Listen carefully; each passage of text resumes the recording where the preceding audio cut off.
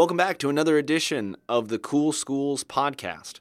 My name is Mike McShane, and I'm Director of National Research at EdChoice. Today on the podcast, we have Brian Daigle of Baton Rouge, Louisiana's Sequitur Classical Academy. This is another hybrid homeschooling program, as many have been featured this season on the Cool Schools podcast. It's an interesting one, whereas a lot of the other programs that we've talked to go for full days, but a smaller number of days a week. So they might go Monday, Wednesday, Friday, or Tuesday, Thursday. This is more of a half-day program. It goes 4 days a week from 7:45 until 12:30. Brian's a really interesting guy. He is deeply, deeply passionate about classical education. We're going to spend a lot of time digging into that, but also talking about their particular manifestation of hybrid homeschooling, why they made some of the decisions that they did, and the benefits that they've been able to reap from that. Looking forward to sharing this conversation with you. So without further ado, here is Brian Daigle, the headmaster and a teacher at Sequitur Classical Academy in Baton Rouge, Louisiana. Perhaps the best place to start is at the beginning. So how did Sequitur Classical Academy get started? I never thought that I'd be a teacher. Education was not in my purview for a long, long time. And I went through undergrad and fell backwards, I like to say, into teaching, my first teaching job at about 23. And through a few years of being in education, I had some friends provide me a book on classical Christian education. And I had been asking some questions in terms of what I was seeing, the school where I was teaching, broader discussions with administrators and teachers. And so shortly after I received kind of my first introduction into what's called classical Christian education, I went and studied for a few years, and my wife and I said, we want to get back to Baton Rouge. We had left, kind of go off and pursue some graduate work in classical ed. And really, we said, well, we're not going to move back to Baton Rouge unless there is a classical school there. And then we said, okay, how do we do that? And so thankfully, there were enough families at the time, this was back in 2012, there were enough families who were kind of asking the same question. Do we have enough interest and enough resources and enough support to get a private, independent classical Christian academy off the ground? And so back in 2012, early 2012, we held our first informational meeting and really just said, here's our plan, here's the class schedule, here's the distinctive philosophy of classical Christian ed, and here's some tuition details and basic policy and procedures. And we just gave a number. We said we need this many kids to get going, and if we have that, by March 15th or April 1st or whatever, then we'll launch it the following fall. And we did. And so we had enough students. We had more than enough.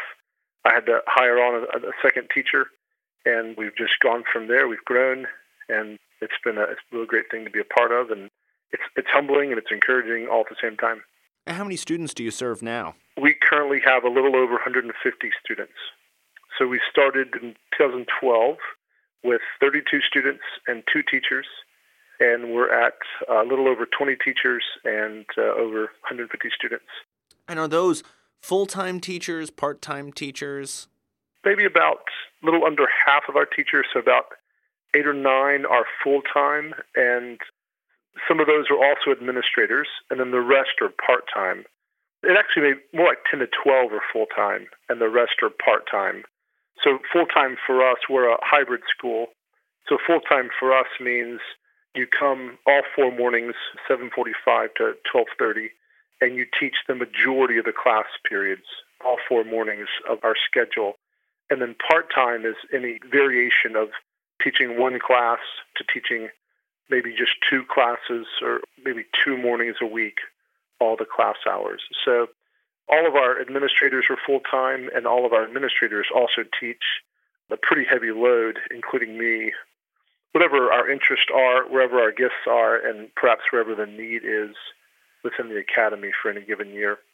So lots of hybrid homeschools structure themselves where a child would attend for an entire school day. So they might go Tuesday, Thursday, or Monday, Wednesday, Friday, or maybe just one day a week. You all do 4 sort of half days. What was the logic, or what was the logic as soon as we started talking about these things? That's the word that popped into my mind when I hear classical education. But right. What was the reasoning behind doing the 4 half days as your schedule? We started with 2 mornings a week was originally our class schedule. So the logic school, which is 7th and 8th, they would come on Monday, Wednesday. And then the rhetoric school, which is 9th through 12th, would come on Tuesday, Thursday. And as we grew, our board did ask the question, do we want to expand to the other 2 mornings, or do we want to expand to the afternoon? And we realized that the consistency of certain classes each morning we liked better than having those long stretches of a whole day off. The other thing we realized was the facilities where we were meeting, they preferred us being there 4 mornings a week rather than stretching out into the afternoon and going over the lunch hour, right, which brings all new questions and logistical, practical things to consider. And so when we began to expand our course offerings and we began to expand the grades that we offered, we really sat down, and this was about our 3rd year at the time. We did about 5 different schedules, and we said, this one makes more practical sense, or, this one, even for insurance purposes sometimes, right? Like the insurance company might require this in terms of the facilities that we use, or, the church might just say, hey, we actually on a Wednesday afternoon need to set up, and so we need to have access to the classrooms. We found that it was a cleaner, neater schedule. We also found teaching-wise, it was more consistent for our instructors to have afternoon employment if they wanted. So it seemed easier for instructors if they wanted additional employment to go seek that and say, hey, I'm free after 1, right, every day, rather than having these alternate full days to be a part of whatever they're doing. And so all of those together, most of it was just practical. Some of it was a little bit philosophical in the sense of, again, the consistency of math every day. Sure. Or the consistency of just school culture every morning, 4 mornings a week, was a better option than not. I also think we wanted to be aware of the families we were serving. And that's important, to be aware of your city and the people who are showing up to partner with your academy. And so that was another factor, is what would parents want? Would parents want to drop a student off 2 or 3 days a week and leave them all day? Or would parents rather show up 4 mornings a week but pick up at 12:30? And we found that the latter was more preferred. And so it's worked out great. It's the schedule that I encourage any hybrid school that I help get started. It's a schedule that I encourage them to do. But I'm sure there might be other factors to consider regarding class days and how long you stretch a school day into the afternoon. And what grades do you serve now? We are 1st through 12th grade. And I saw on your website, you divide those grades into, I believe, 3 groups: the grammar school, the logic school, and the rhetoric school. Could you maybe talk about each of those and what they're trying to accomplish?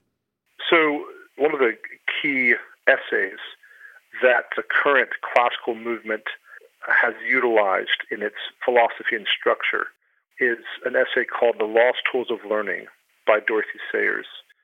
Sayers is best known as a writer of detective fiction, English author in the mid-20th century. And she delivered a paper, an essay called The Lost Tools of Learning. And in that, her argument, at least at the time for the English academic structure in the English grade schools, was that there's this whole history of educational philosophy and practice that has been neglected. Now, of course, this is in the mid-1900s. So fast forward and you ask the question, well, what else might we be missing right now? So in this essay, she puts forth the distinction of what's called the trivium. So the trivium was a term that was used in the Middle Ages to reference 3 of the 7 liberal arts, or the artis liberalis. There are 7, 3 of them are called the trivium, the other 4 are called the quadrivium. So in this particular essay, Sayers goes into the details of the trivium, and she calls them, well, they've been called this for a long time, but she reiterates that they are grammar, logic, and rhetoric. What she does that's peculiar that many in this movement have picked up upon is she takes those subjects, or she takes those academic pursuits, and she turns them into stages of development. So she articulates that not only is there a grammar and a logic and a rhetoric to every subject, right? So if I want to learn anatomy, there's a grammar to anatomy and physiology, right? There's vocabulary, there's the nuts and bolts of the subject. The logic to something like anatomy would be, why does the body work that way, right? What's the synthesis of these components I just learned? And then the rhetoric is more of the expression or the pursuit of what's called the poetic stage, of maybe articulating the homeostasis of that particular aspect of the body, that system, and then how to fix it if it's broken. There's something more creative in the poetic or rhetoric stage. So Sayers articulates that these three portions of the trivium are actually stages of development. And so there are certain things that happen in the grammar stage to a child. For example, the memory. The child's memory is an incredible thing. The grammar stage is a mimetic stage. They imitate. Children, you just watch children, they imitate. In the early years, they imitate for speech, they imitate for facial expressions, they imitate mood and emotions. So she divides these up, and what's happened the past 30 years, as this essay has become pretty central to many in the classical Christian movement, most schools divide up their grade levels, not elementary, middle, high school, but grammar stage, logic stage, and rhetoric stage.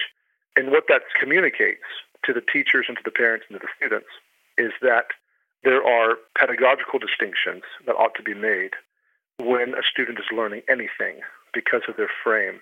Dorothy Sayers called it teaching with the grain, right? Like when you cut a piece of wood, you want to cut with the grain. You want to teach with the grain. And so her pattern was taking the trivium and overlaying that on the developmental stages of a child. And it's true. I think I've, not to go too much into this, but I've most certainly seen this too. We hear parents, talk about their middle schooler or their teenager arguing. And so we instruct our parents, it's not a healthy thing to tell your children not to argue with you, because an argument is by nature a great thing. What we should teach them is how to argue well, or how to respectfully argue with authority. That's a different thing than telling a child not to argue. But we want our students to argue. We want them to learn to articulate reasonable explanations and logical conclusions, but we want them to do it with virtue, and we want them to do it well in whatever setting that they're in. So it's my understanding of the data that classical education is growing across the country. Why do you think that is? I think a few things are happening. I can speak from a religious standpoint, and then I'll speak from a non-religious standpoint. When you see classical education coupled with religious convictions, that's growing significantly because you have primarily a Christian base or a Christian sector of culture of population who are asking the question, what does it mean to raise these students according to our theology and what we believe about them? And so, for example, if I look at my daughters and I say, I want my daughters to be articulate, well-spoken, intelligent, and wise women, well, how do I get there? How do I do that, right? It's important that they love their neighbor and they love God by having these virtues. Well, we all believe that education is important in the formation of those things, but how do I do that? So what's happening is there's a religious foundation that's really undergirding the choice to be classical. A classical, though, is not distinctly Christian in its historical origins.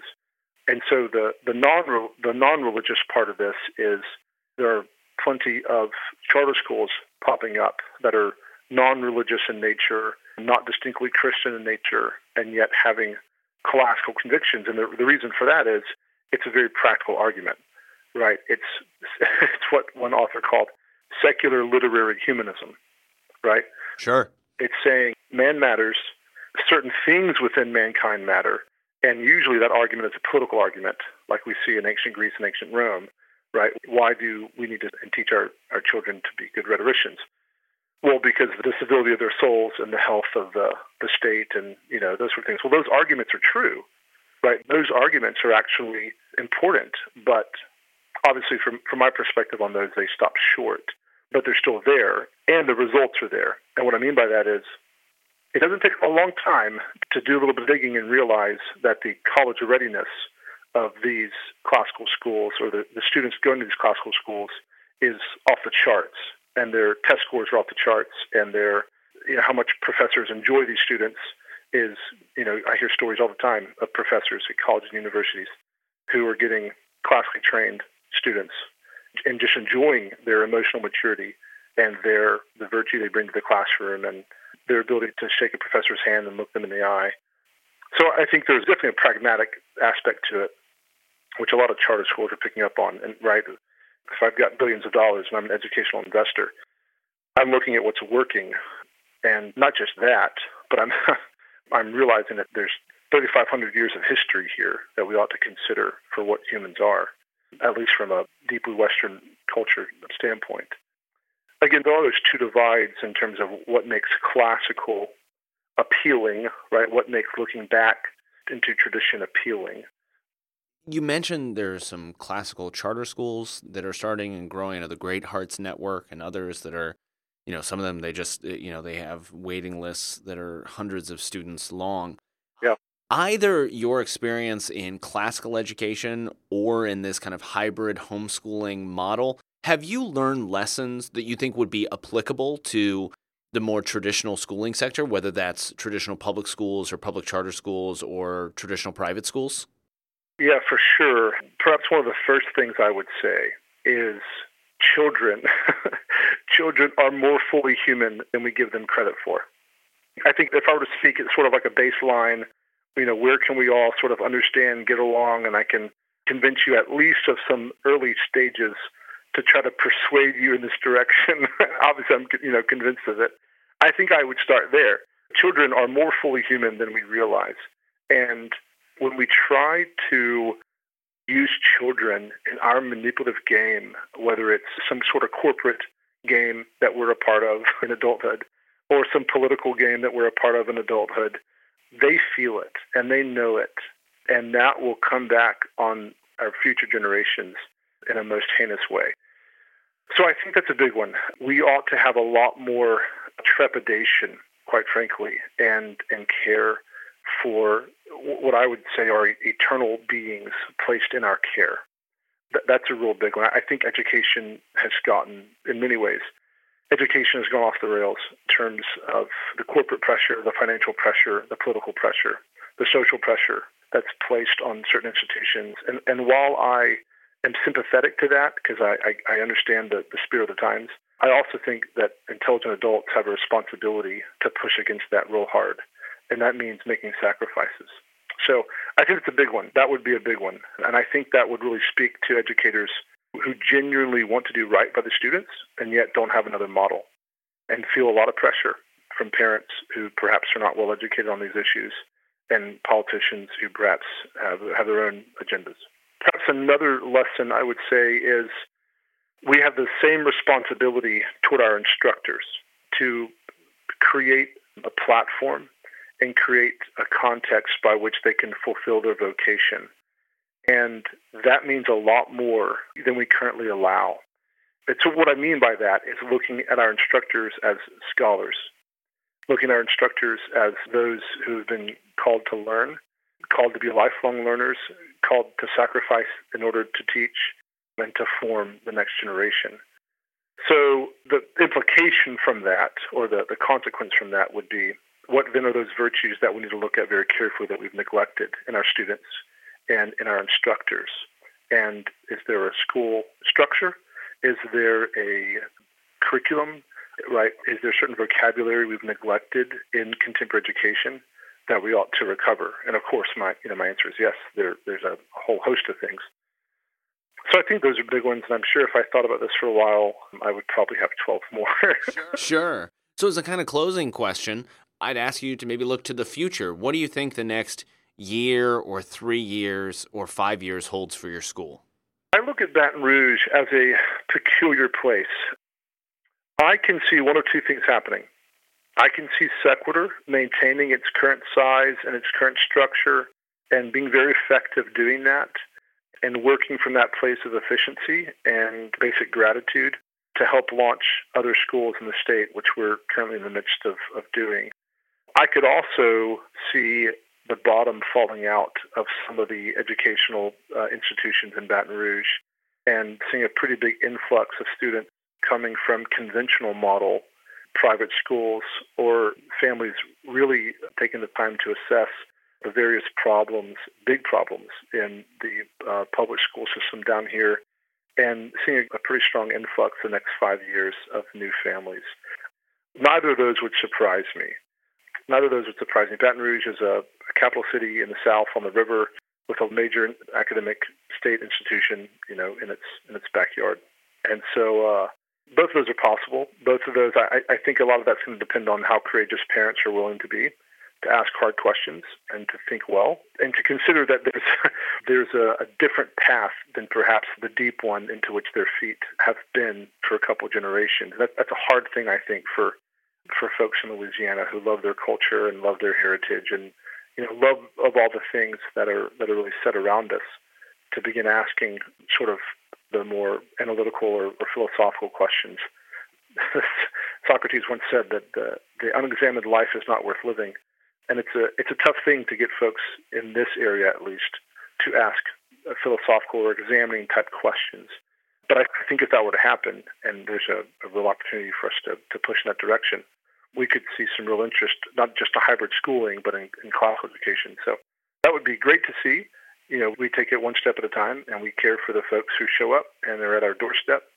And the other folks who show up who want to start schools across the state or across the U.S., we offer whatever advice we can give. Well, Brian Daigle of Sequitur Classical Academy, thank you so much for joining us on the Cool Schools podcast. Of course. Thank you so much, and thanks for the work that you guys do. Well, that was a really interesting, thought-provoking conversation. I know we've had lots of schools, classical schools and hybrid schools featured on the podcast, but it's cool to see someone think really deeply about both of those. I know something that Brian said that I think is going to stick with me is that idea that children are more fully human than we give them credit for. And I think I agree with him on that, and also realize how frequently we do children a disservice when, as he sort of said, we see them as sort of pawns in games that we have or tools that we use or want to use to advance some adult agenda that we have, or not putting sort of in the focus of their development, helping them become fully alive, thinking, feeling human beings. So I don't know, something's going to stick in my head. Hopefully something else in that podcast stuck in yours. There was a lot to chew on there. So I really appreciate Brian taking the time and digging into these deep issues. As always, subscribe to our podcast. If you want to hear more Cool Schools interviews or the other podcasts that we offer, please make sure to subscribe. You can always listen on our SoundCloud page, but it's 2020. Subscribe. It'll show up right into your pocket.